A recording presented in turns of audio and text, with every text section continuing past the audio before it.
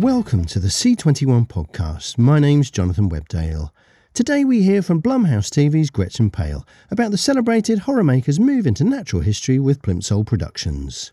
WaterBear Network's Poppy Mason-Watts on the challenges facing environmental-themed programming, and Humblebee Films' Stephen Dunleavy on new series Secret World of Sound with David Attenborough.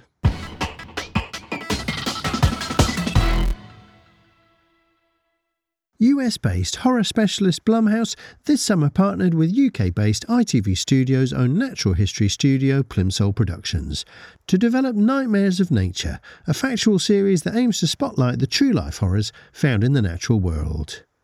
Blumhouse founder Jason Blum, the company's president of TV Chris McCumber, and head of alternative Gretchen Palek are executive producing the show alongside Plimsoll's Grant Mansfield, Alan Ayres, Tom Hugh-Jones and Martha Holmes. Palek, the former co-president of ITV Studios Left Field Pictures, spoke to Neil Beatty about the project, which is currently being pitched to buyers, and what else she's looking to develop as Blumhouse builds out its unscripted slate.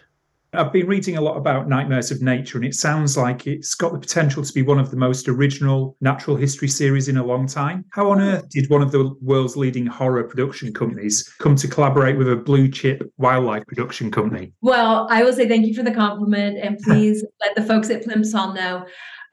It's interesting. So a little bit about my background. I came from Discovery Channel and have always been a huge fan of natural history and wildlife programs.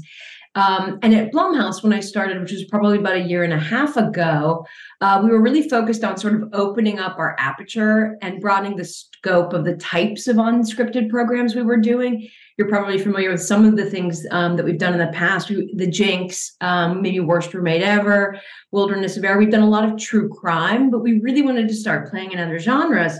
And so when Jason asked me, well, what other genres would you think could make sense for Blumhouse and you'd want to do? One of the first things I said was natural history. I feel as though the two disciplines could braid together quite well. I think when I was introduced to Grant Mansfield at Plimsoll and we started discussing the potential collaboration, then Alan Ayres came on board, who I worked at Discovery with. It's sort of how we came up with Nightmares of Nature. I think that both genres are known for immersive storytelling, right? And the ability to transport a viewer to a world they're not familiar with.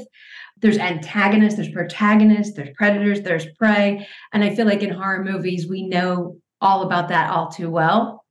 Point being, I think the two worlds are actually far more complementary than most people would think. In what ways? I think with the immersive storytelling and being able to transport an audience to a world they're not necessarily familiar with, creating moments of suspense. I think in both disciplines, I think natural history, especially the folks at Plimsoll, accomplish that and they're best in class. And I feel like with Blumhouse and horror producers, the same with us. Okay. I've not been able to see any kind of sizzles for the show or anything like that, but I've read on the press release, I've read about bleeding trees, zombie seals and vampire fish. Can you just basically tell me all about the series? What are we going to see in it? Well, it's a serialized wildlife series that in theory reveals the true terrors of the natural world, right? So across the series, we'll follow a lead animal character, our protagonist, and hopefully and quote unquote final girl. They'll take us through their world where everything is dangerous or unusual and possibly deadly, right? So I think depending on the creature, I think you're talking about the lamprey, the trees that bring, which are sort of those, it's a canker sort of fungus, sexton beetles, various birds of prey. I think our protagonist creature will come across these deadly sort of predators and we'll be rooting for our protagonist, but that's really what we're doing. So are there actually kind of almost characters that we follow throughout the series, or does each episode stand alone? We're actually talking to potential buyers about two different versions. There is one version that it would be one animal protagonist throughout the series. And then we were talking to other potential buyers about a different creature each episode. Okay. And what kinds of new elements do you think Blumhouse can bring to the genre of natural history? Well, hopefully with all of our horror experts, cinematographers, music score composition, post-production and editors, I think those are the experts that we're going to be bringing to the table. We've had such great conversations with Plimsoll in terms of their directors and their producers, but combining and sort of braiding the two together. I think we're each going to learn from each other. I think in a lot of our horror movies, and even our unscripted true crime, music composition and editing is just so important to really get that lean in, thrilling moment.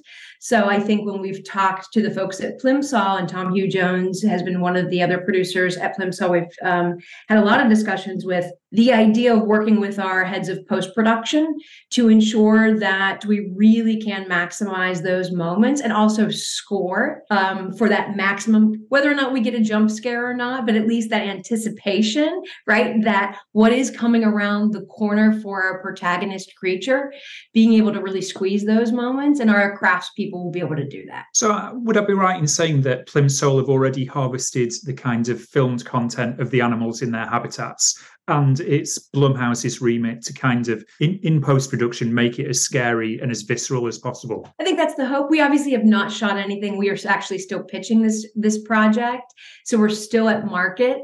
But I think that is the idea. And I think with a lot of our moments, that is, they're going to be in the field. They're the wildlife natural history experts. And I think we are the horror experts.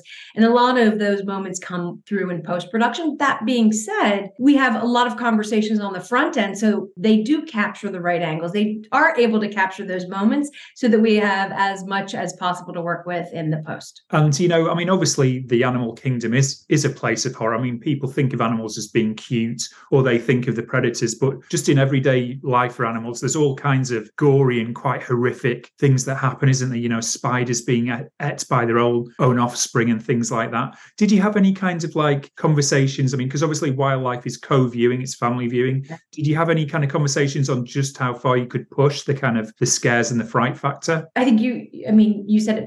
The natural world is as creepy, freaky, and strange as anything the best minds in horror can actually imagine. That is the truth. And I think when we've talked about this, I think we've used the word like a dark fairy tale. I don't think this is carnage. I don't think this show should be something that families can't watch together. But I grew up with fairy tales and fables, and they were a little dark and spooky and weird and unusual, but it didn't cross that line. And so I think we've talked about PG-13. It's still Blumhouse, so we want to make sure that we're representing our brand appropriately. But I think dark fairy tale is more where we're headed toward than watching an orca rip apart a seal. So it would be fair to say that it's not directly aimed at kind of preschoolers. It's a slightly older demographic, perhaps high school teens into adults. Correct. And you mentioned before jump scares, which is quite interesting, because when people think of all the kind of classic horror tropes, jump scares, people in hockey masks and chainsaws. How are you going to bring that kind of horror element to the screen? What kind of techniques does Blumhouse have in its wheelhouse to kind of bring that kind of fright factor to the screen? To be able to do a proper jump scare, that is ambitious. I would love it if we can, but it's not easy. I think it's the anticipation. It's the thrill. It's the moment of our creature protagonist who is in the woodlands and does not know that they're about to come across something over and across a mossy log. It's just building those moments of anticipation. I think that, will we get a jump scare? I don't yet know, but I think it's the mystery of their journey and or their quest is what we're hoping to apply to it. As best we can. And a lot of those, the tricks of the trade, my goodness, there's so many experts that would kill me. But I do think it is going back to the scoring and the editing and working with the filmmakers at Plimsoll to ensure that everything we're getting in the field we'll be able to utilize in the bay and in post to maximize those moments. Sure. Do you have anyone attached as a narrator or a presenter at this stage? Not yet, but we have had so many fun conversations about it. I think once we lock in on a buyer, we'll work with them to decide who's best. But it's been so fun being able to talk about the right voice for something like this, how creepy you could go. And I definitely have some people that I would love, but we shall see. You talked about pitching.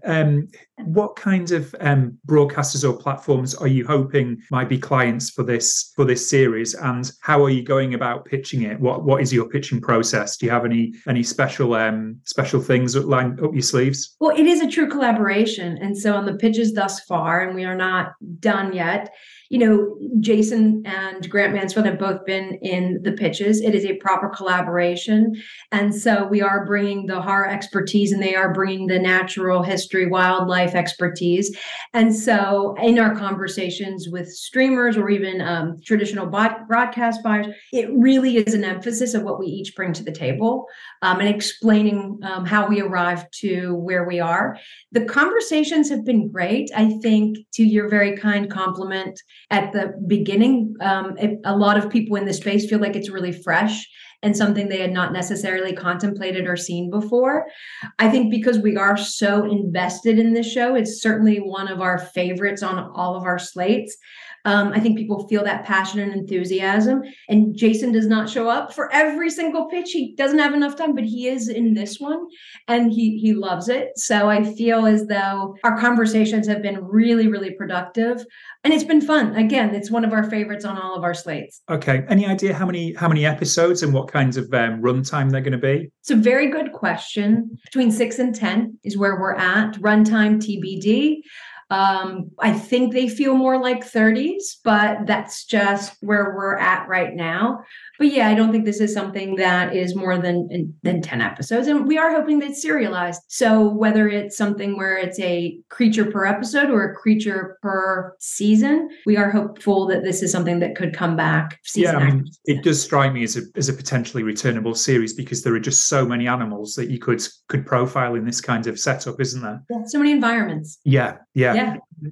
Is this likely to be a one-off side hustle into the world of natural history, or do you plan to produce more projects in this space? I would love to produce more in the space. And I've gotten some interesting calls after the announcement. Again, it's something that I truly do feel like is very, very complimentary.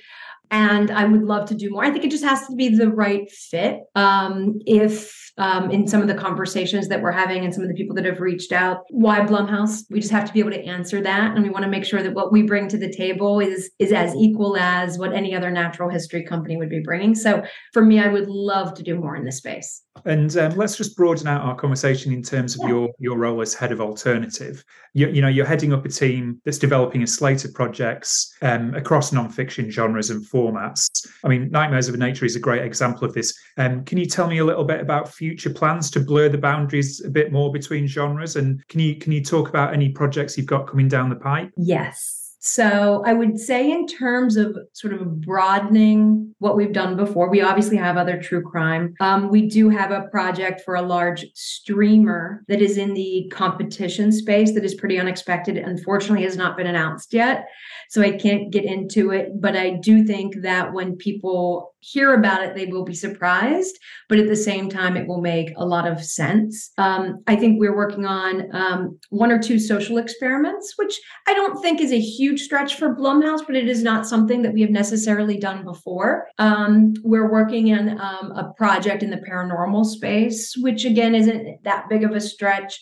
And then something in the dark history space. Okay. The competition and social experiment spaces are quite interesting, aren't they? Because, again, that's quite different from horror, to say the least. But they're very kind of on trend at the moment, aren't they? Is the competition one, is it like an adventure show? Is it that kind of genre? Adventure and extraction. Oh.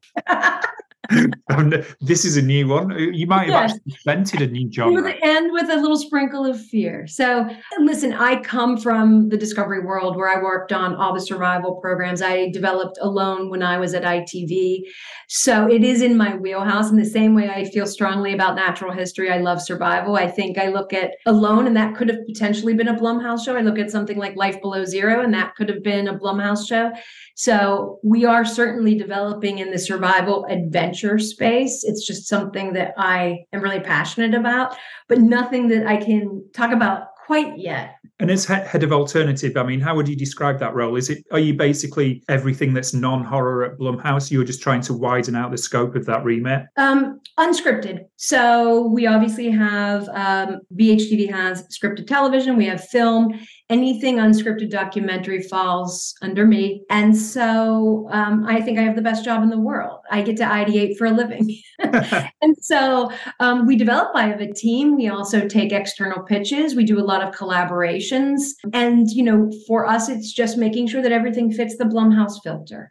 As much as I would love to do a housewife show, it doesn't make sense for us. But I'm lucky enough that there's enough genres out there that I think put through our lens makes sense. And you mentioned like feedback about the show Nightmares of Nature. I mean, you must have got some quite humorous responses that, a horror production company were going into nature. I mean, what kind of things have people been saying? Actually, very kind. I think the fans in the horror community have made the connection that the natural world is mysterious. It is unknown. It is horrifying at times, and it is wonderful at times. So I think one of the greatest compliments is Fangoria magazine, which is a horror periodical that has a big online presence, picked it up and did an article that they couldn't wait to see what Blumhouse does with the wildlife programming. And for me, because they're such a key indicator of our world and our audience, I was excited that if they were excited to see it, that I know our fans will be too. So we've had a lot of great compliments. I was very pleasantly surprised. Sure. And do you think some of the kind of clients of yours that normally take your horror content, do you think they'd be interested in commissioning something from the natural history space that has a horror element like this? I think so. I mean, again, because we're still pitching, I feel like we've gotten a lot of compliments from buyers that they feel like it's very fresh and innovative.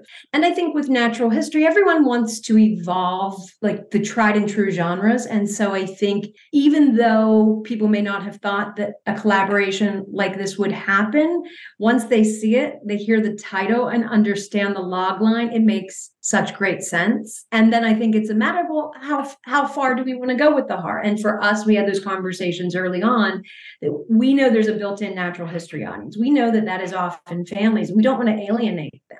So we want to keep it within a certain realm, but we also want to bring in our fans that we think will also really love this type of programming. Well, Gretchen, I can't wait to see the show. Really, it sounds extremely intriguing. It sounds a bit mad, but I can't wait for it. So, Neil, thank you so much. I know that you cover this space frequently, so for you to say that, I mean, that just is really, really exciting. So, thank you very much.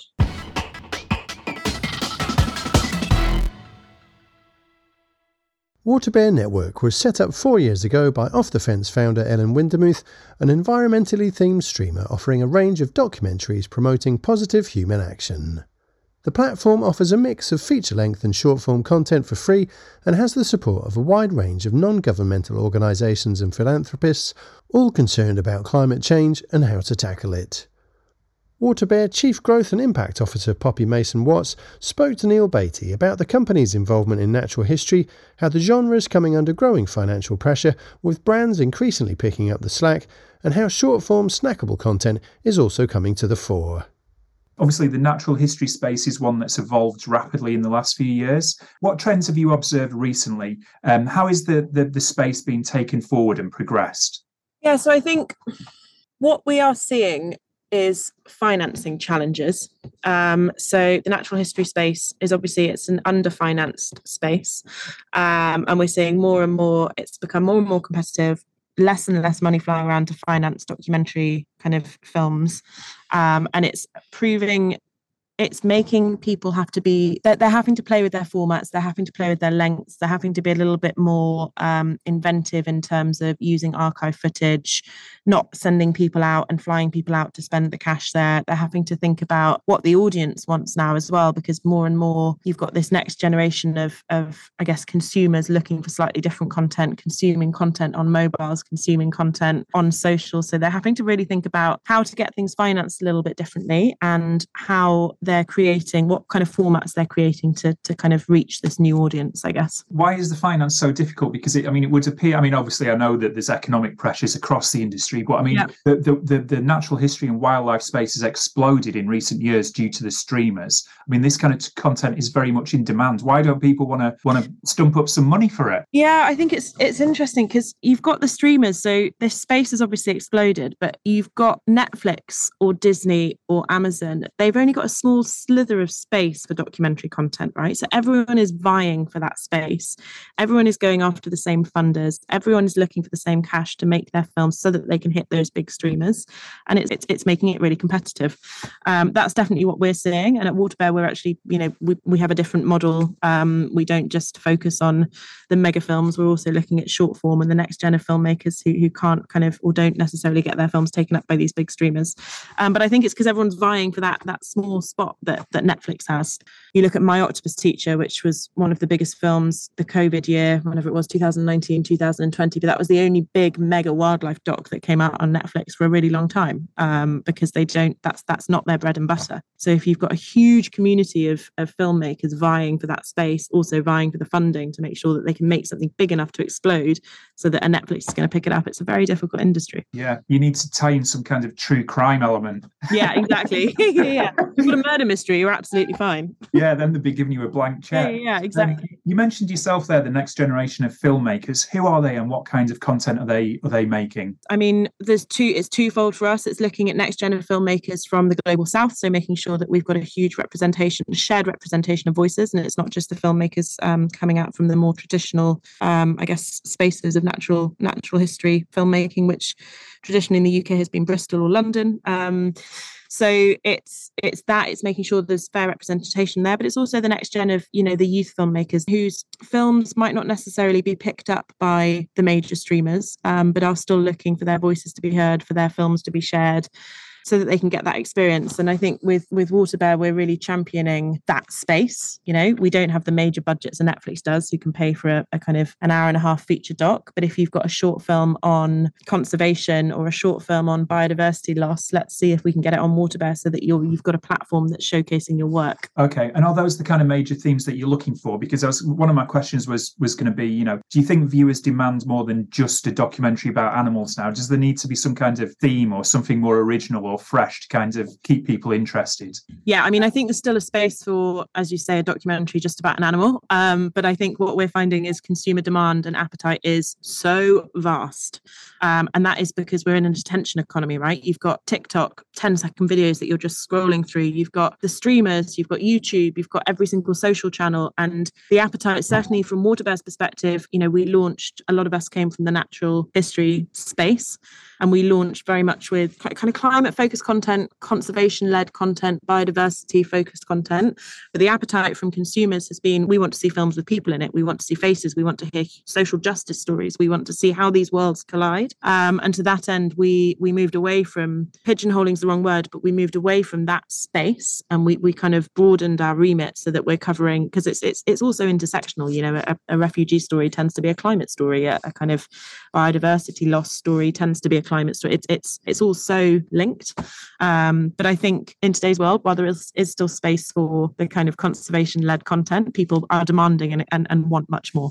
Okay. And when it comes to the conservation and environmental content, is it difficult to make it without kind of coming across as like lecturing the viewer or being all kind of doom and gloom? Is there ways of putting it across more positively and engaging people better? Yeah. There's that stat that the word num is in numbers. You've got to move away from that, I think. We've got a huge audience, most consumers who are fighting against apathy, because there's this huge pressure on overwhelm. It's how do I as an individual do something if I'm watching these doom and gloom films, stats, facts thrown at me, the world is ending. I don't think that's the right way of communicating.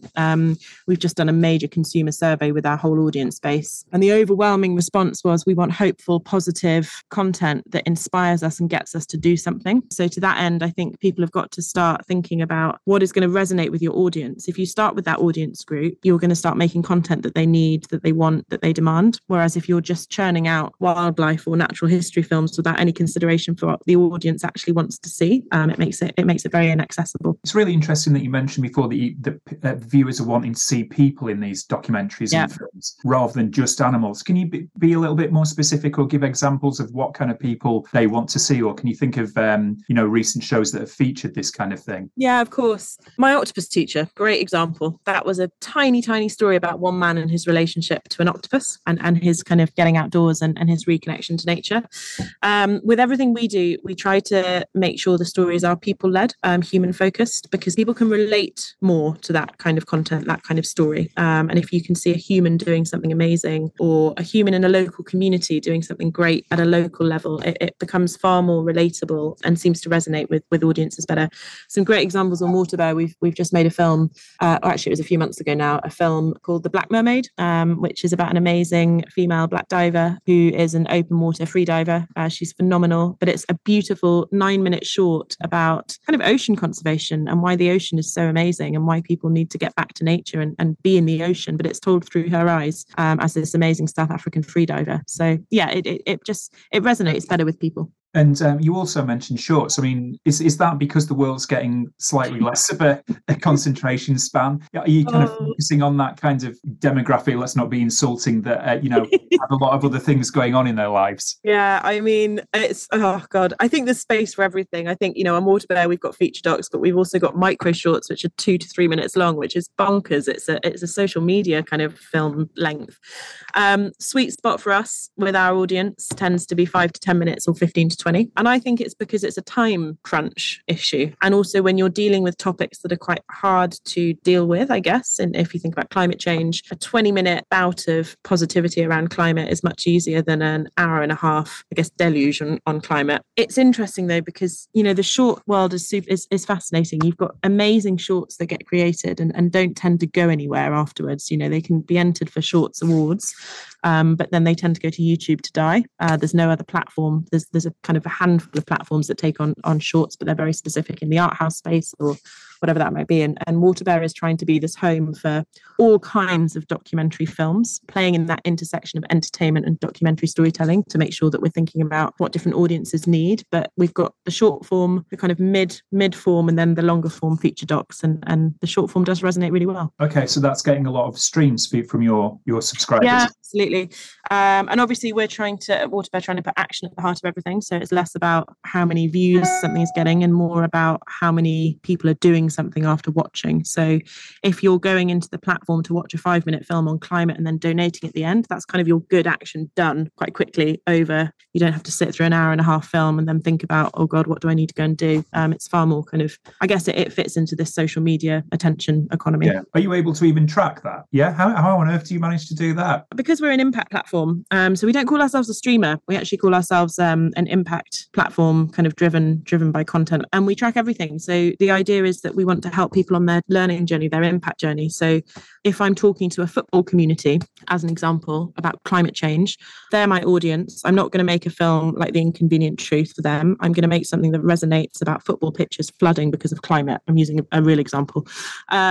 We can then see where they've come in from. We can then see how much of the film they watched, whether they dropped off at a certain point. We can kind of evaluate why they might have dropped off. We can then see what actions they take at the end, whether it's find out more about an NGO, whether it's download an info pack, whether it's donate to said climate NGO.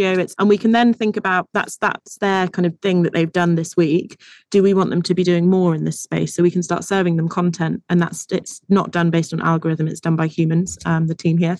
But it's how can we get people to start thinking about embedding impact in their day-to-day life? They understand content. We know that content inspires and engages. Let's connect that inspiration to doing there and then. And that's what the platform's all about. Nice, interesting. Can you think of any recent shows that you've acquired that have impressed you with their kind of originality and innovation? Yeah, we've got some really cool kind of different formats, and we're also working with some partners who are coming to us with some great ideas. So a selection of shorts we showcased recently was a series called Every Living Thing, which was about animals that are on the verge of going extinct. So it looks at wolves, bees, and it's almost in a mockumentary style kind of. It's very different. It's sassy. It's very kind of, it's funny, right? And I think it's quite unusual to laugh when watching a traditional doc. We also worked with the team recently on an animated film. Super cool. So they came to us. They had this idea around deep sea mining, and there's this noise at the moment around the moratorium around deep sea mining. We really wanted to engage a younger audience on deep sea mining. Again, I can put my hands up and say that I know about deep sea mining because of my job, but it's a very inaccessible topic. And we thought about how could we best touch a younger audience with it. So we made an animated film that looks a bit like Rick and Morty or Family Guy that you might have seen. Really resonated with an audience of 30 to 45-year-old men, unsurprisingly, because they recognized the style of animation. Very funny. Most people watched it to the end, and everyone that watched it, or the percentage of people that watched it that then signed the petition at the end to end deep sea mining was phenomenal, that conversion rate. Wow. So do you think that there could be a future for animation in, natural history space? Would you be inspired to kind of commission more kind of things like that? Absolutely. Yeah, because it speaks to a certain audience. And, we're playing with docufiction, we are playing with animation, reality formats. It's all about, it starts with that audience. So while we can talk about the natural history space, conservation space, who are we trying to talk to with the content that we're making in that space, and then think about what they need to see. That's how we're approaching it, which I guess might be slightly different to others. And what content have you got coming down the pipeline? Is there any upcoming projects that you particularly eager to plug? Yeah, we've got some really cool brand funded content, which most people shiver when they hear of. Brand funded is obviously is a large part of our model. I don't know how much you know about that, but we're not championing branded entertainment in any shape or form. We are trying to encourage brands to commission documentaries. So we're financing documentaries in different ways. And a really great example is a film on the platform called The Serengeti of America, which is about rewilding the Serengeti plains in America. Beautiful natural history focused, but it's stunning. Jack Wolfskin funded that. They made it possible. And the reason is they really deeply care about the outdoors, and they want to encourage efforts to rewild amazing spaces. And that's a really good example. So we've got some epic films. We've got one about the flower cutting industry coming out. We've got one about disruptive tech and humane technology. We've got kind of 4 or 5 big ones. And how do WaterBear get involved with actually commissioning and financing projects themselves? So we work with content in a few different ways. We have a slate, an ever-evolving slate. It's phenomenal. I wish we could make everything on it. And we kind of go out to filmmakers all around the world, again, with that focus on the global south to make sure we're getting a fair representation of voices. We evolve that slate every few months. It's got 60 or 70 ideas on it. We take those films to philanthropists, investors, brands, NGOs, and they can commission direct from the slate, and WaterBear is that production partner and makes these possible. So that's one route. So we're always looking for epic slate ideas across the broad spectrum of natural history, biodiversity and conservation, all the way to social justice, humanitarian crises. We then co-create films. So we have some ideas of our own. We co-create with brands, NGOs. We're working with Oxfam at the moment to make a film for COP, for example. We're co-creating films with Vivo, Barefoot, with Jack Wolfskin, with some major players. So that's another route. Then we also have a little bit of a budget for our own originals. But actually in the last 6 months, the originals have come off our slate because we love them so much. And we don't produce in-house. We work with those production partners to make them. And last question now, looking ahead for the next two or 3 years, what are the opportunities and challenges that are presented towards the natural history space as we move forward? I think the main challenge is budget. I think we're really, really going to struggle to find budgets for natural history content, and we're going to have to be really savvy about where budget comes from. And that's everyone I speak to in the industry is having the same issue at the moment in getting content financed and getting content commissioned. I think the more we play in the intersection of entertainment and docs, the more it leans into something that people recognise more easily. So it doesn't just sit in that traditional doc space. I think there's more chances of it being commissioned. Yeah, because it's like that entertainment reality kind of genre that's coming to natural history a little bit as well, hasn't it? Yeah. Recent years. And I think you'll find, I think of the Zac Efron show on Netflix, Down to Earth, right? And you think of the huge audience that had because it sat in that entertainment space with a celebrity leading it, far more accessible. But I think it's going to be very hard to play in that space for smaller independent filmmakers because they require massive budgets. Yeah. And it's access-led, isn't it? So it's not going to be so 100%. easy for everyone to get a Zac Efron, is it? Yeah, 100%. I mean, we could never get a Zac Efron. Like, it's so difficult. But I think that's the only way you're going to be able to cut through with the major streamers. And maybe that's a challenge we need to be thinking of, and people should come to WaterBear instead.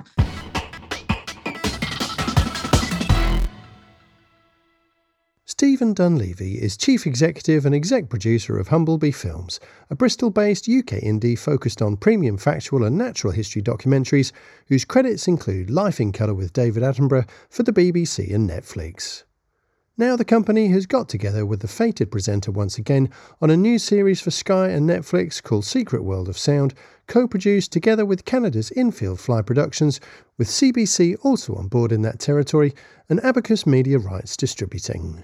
The 3 times 1 hour programme is due for release in the spring of next year, and Dunleavy spoke with Neil Beattie about the innovations at the heart of the show that help offer a fresh approach to their subject matter and the challenges natural history is having to deal with as streamers that once piled into the genre are now taking a more cautious approach. Why don't you start off by telling me all about this project then? Because it certainly sounds like it's going to be something different for this space. Yeah, so I mean, we did Life in Colour with David Attenborough, and afterwards we were thinking, obviously what could we follow up with an idea. I mean, we weren't necessarily thinking directly with him in mind, because when we actually pitched this, we have regular conversations with him about ideas, but we were talking to BBC, Sky, various people, Netflix, and the sound. So we think about the senses that you can use, and sounds is one which we thought, wow, actually no one's really done. And also the thing about sound is that it's often in natural history an afterthought, really. And so we kind of dug into that and then started pitching it around, and it became a Netflix, Sky both bought into it, and CBC came on board as a co-producer, who were working with a company called Infilfly, who we worked with before in a co-production on one of our projects with David before. I think it caught Sky's attention quite quickly. I think Poppy was quite new in her position as commissioning editor or head of factual for commissioning for Sky Nature, and she said it was a real standout, the idea of using sound. Her husband's a composer, so I think she's always thinking about how these things sound. So right from the beginning, Sky were really on board with it, which was fantastic. And so we were then just talking to potential partners to co-produce. And Netflix, I think on the back of Life in Colour, said, yeah, let's go for it. And we did that extra bit of money, and CBC came on board for Canada. As I say, when we started going into production with it, we did start talking to David about it. I mean, we have regular chats with him, and he said, what are you guys doing? And we mentioned this. He said, oh, well, let me know how it goes. I think, he's of a certain age. He likes to see how a project pans out, and if he can help towards the end, he will. And so he came on board once we started talking to in earnest with him earlier this year, and we started then. I mean, the announcement's been made recently, but we actually had been filming with him in May, because we had to film during the best time in the UK. So we knew he'd be doing it, but then Sky made the formal announcement at Edinburgh. So that was a great that he's on board with it. I mean, obviously TV is a visual medium. How do you make sound interesting for the viewers? Presumably there's a great deal you can do with sound now that maybe 15, 20 years ago you couldn't even consider because of the technology. Yeah, I mean, there's a lot of hidden sounds that we don't necessarily hear. I mean, we use a mix of conventional microphones, but we also have some specialist ones, and things like a laser vibrometer, which is a laser microphone effectively, and that's come from more the kind of industry side of people using things to checking for faults in aeroplanes and things, but it's been adapted to use for natural history, and that can pick up vibrations, and we're using that. So sound ultimately is vibration, and so we're using that in some of the sequences that we do, particularly one which I've just been watching with this tree hopper that vibrates its body onto a stem of a plant, and they all have the different species have different sounds. They're very funny. Some sound like quacks, some sound like sort of foghorns. It interprets it obviously for our ears. We can't hear it, so it has to translate it. But those vibrations are traveling along plant stems to females from the males, and the females responding, and then the male's going, okay, where is she? So it becomes like a sat nav for the male to find the female. So that's kind of a new bit of kit that we're using. We also use this thing called an acoustic camera, which has been around for a while, but I don't think people have used it for the screen. Scientists have used it, and it actually just picks out, it visually translates onto the image where the sound is coming from and the kind of frequencies that are occurring. So we use that on our bee sequence for one thing, and we use it on an owl hunting sequence. So when an owl is hunting, it's trying to assess where the sound is underneath the snow of a vole, but the snow just diffracts the sound. So with our acoustic camera, you can see it shows where the sound is apparently coming from, and then you can actually show where it really is coming from. And the owl has to use its sensory system to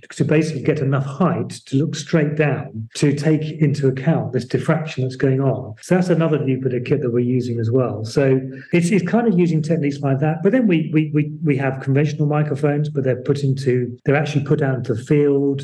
Often in natural history, people don't go out with sound recording kit. They go out, they film, they put the sound on afterwards. 90% of what we've been filming for the series or more has been actually recorded in the field.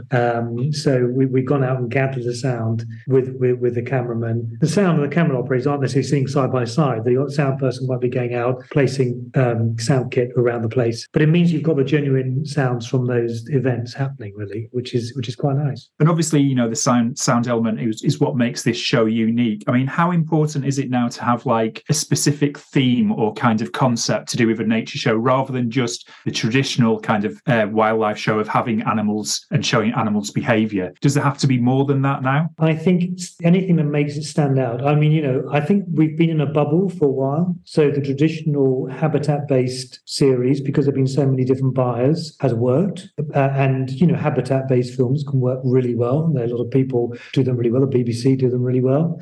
But I think a lot of people get tired of just habitat-based films. So what we have always tried to create a niche for ourselves, which is more, I suppose, driven by themes, colour being one of those. And when we first pitched it, people go, it's a bit thematic.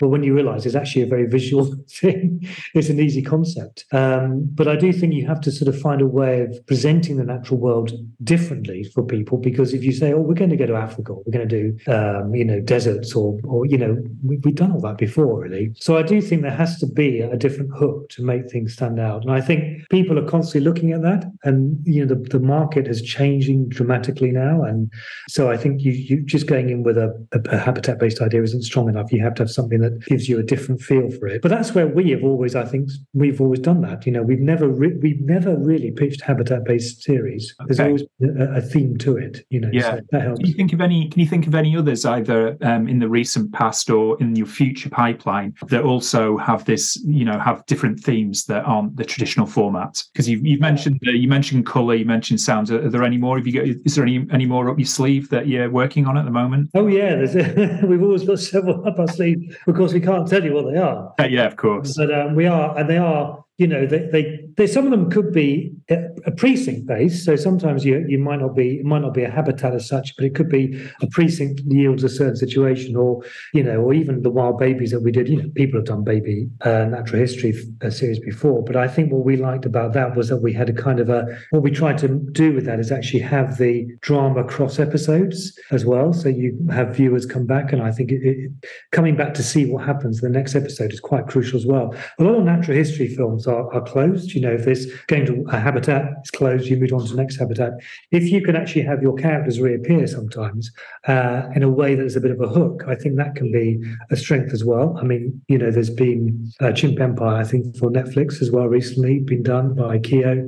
That kind of concept of can you make viewers watch the next episode or binge watch is a challenge for natural history, because I think a lot of streamers probably went into buying natural history thinking they'll binge watch natural history like they do dramas, but it's a very different idea, really. I think a lot of people, natural history is like a treat. I think often people might watch one and then they'll be delighted to watch one next week or the one the week after, but the idea of necessarily watching 10 episodes in one go, I don't think it really happens, because it's not the same as drama. But you do still have to think, what would encourage them to maybe watch 2 or 3 episodes, or come back at least to watch this episode. And so it's almost like introducing a kind of drama narrative, isn't it, to a natural history show? Absolutely. And that's one way people are thinking about how do we do it differently. So not necessarily having closed episodes. So there's lots of different, areas that have been explored. I mean, it's constantly trying to find new ways of telling these stories. But also you can look at the past and think, actually, this story was told 20, 30 years ago.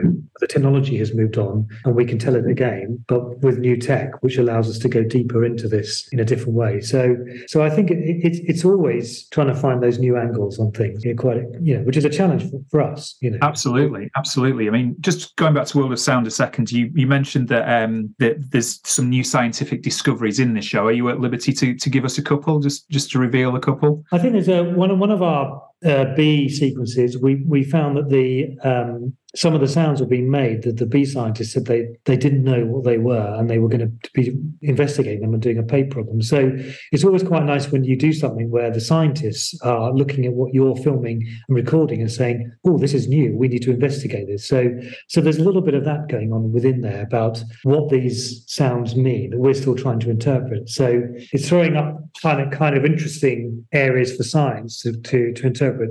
And there's some things which are still unknown or still being kind of worked out in there, really. So we've got this thing called the midshipman fish, which does this amazing dronal noise, and it's been known about for the last few years, but it took a while for people to understand the full story with how they make their calls and what it's for. It was this eerie sound that used to kind of come above the water in the Pacific Northwest, and for years people didn't know what it was causing. And they realised it was this fish, but they weren't quite sure why. And now we've got the full story of what's happening with that, which is quite nice. So there's some really great stories in there, which I think people will be surprised about and will feel fresh.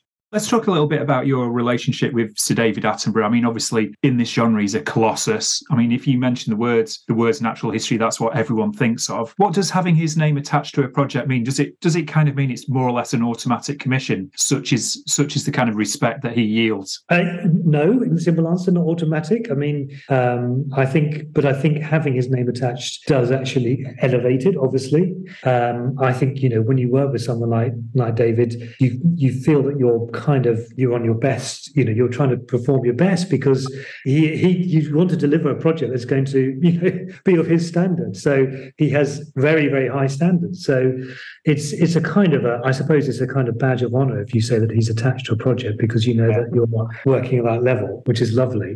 But obviously with any commission, the idea has got to be right. But if you have his name attached to it, that brings a lot of kudos to it. It's not an automatic commission, but it's people are thinking, wow, David's obviously very interested in this. We did it with Life in Colour. He was very, very interested in doing a colour series, because he'd never really done that subject matter. And when he was a series producer a long time ago, he'd actually made a series called the Pattern of Animals, but it was all in black and white. So he said he couldn't really show the full effect of what was happening. So when we came back to him and said, "You're thinking about colour," he said, "I've always wanted to do that properly." I think that's why he was very engaged with that particular idea.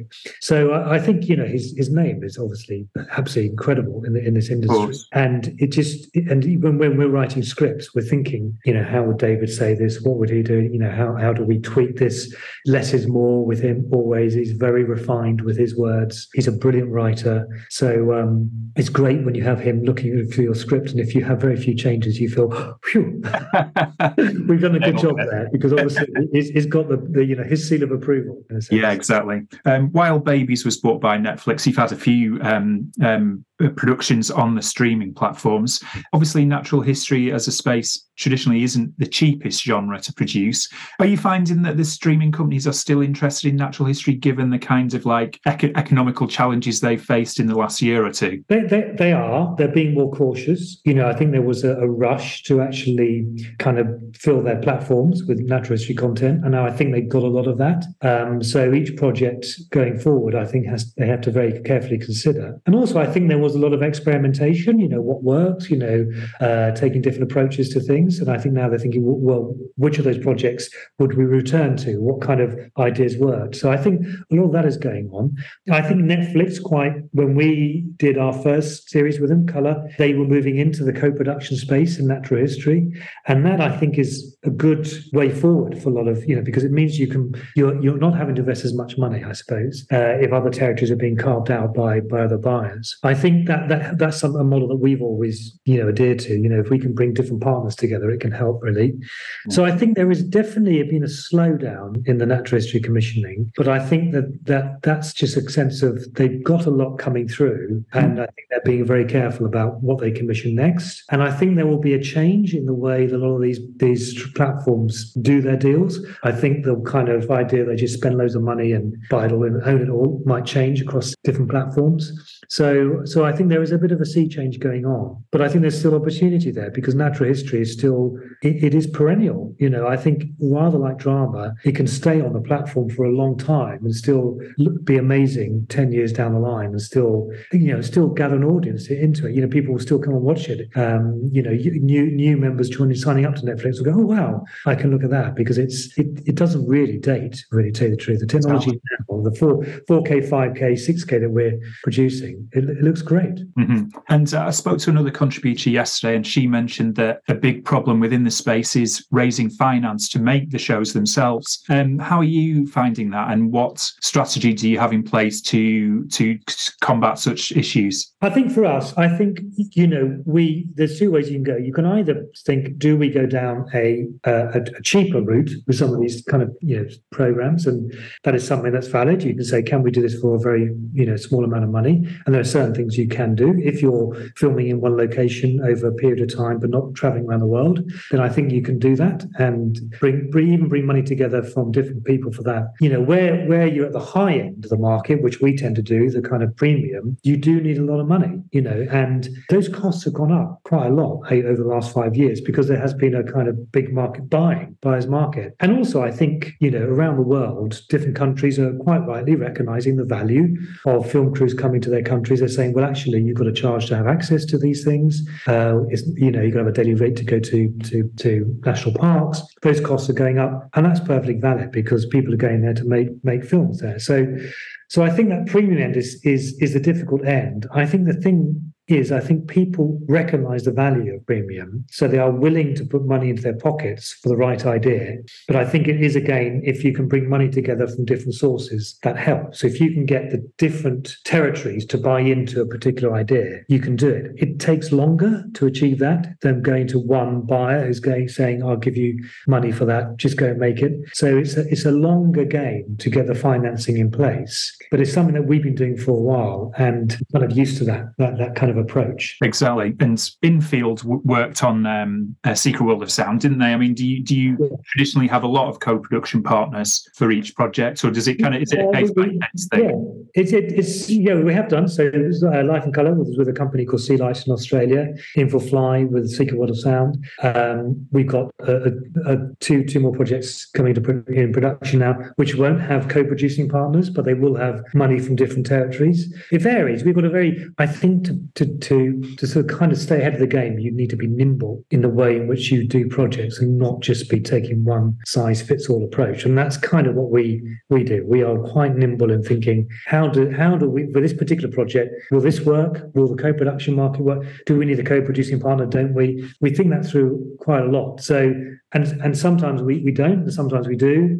And I think, co-productions are tricky because you have to satisfy different markets, and often you might have to recut the film slightly, particularly if you have an on-screen presence with someone like David Attenborough. Infield would have to put a different presenter into their version. So that takes up a bit more time. So they are harder to make, but they also bring in more money, and they're very rewarding. If you've got a good partnership, which we have, I think it works very well. And also your different partners can bring different value to your project. We've got with Infield Fly, the great Dougal in particular is a very good writer and brings great value with his writing. So it benefits us and it benefits them. But I think it's adapting to the changing market. That's the key thing at the moment. It's not so easy to go out there and just say, here's an idea and people are going to throw money at you. I think that's kind of drying up. I think you have to work at it a bit, but I still think there is a market there to be found, really. Talking about the changing market, I mean, obviously, traditionally we thought of natural history as being for the broadcasters such as BBC, Nat Geo, that kind of thing. Then we've seen a move towards the streamers, and now we're seeing, the younger generation are migrating to digital and online sites like YouTube and social media. Do you have a kind of long-term strategic plan for welcoming that generation in with maybe, I don't know, short form content or something for online sites or anything along those kind of lines? Not us personally. I know some companies are looking at that. I think the difficulty of it is the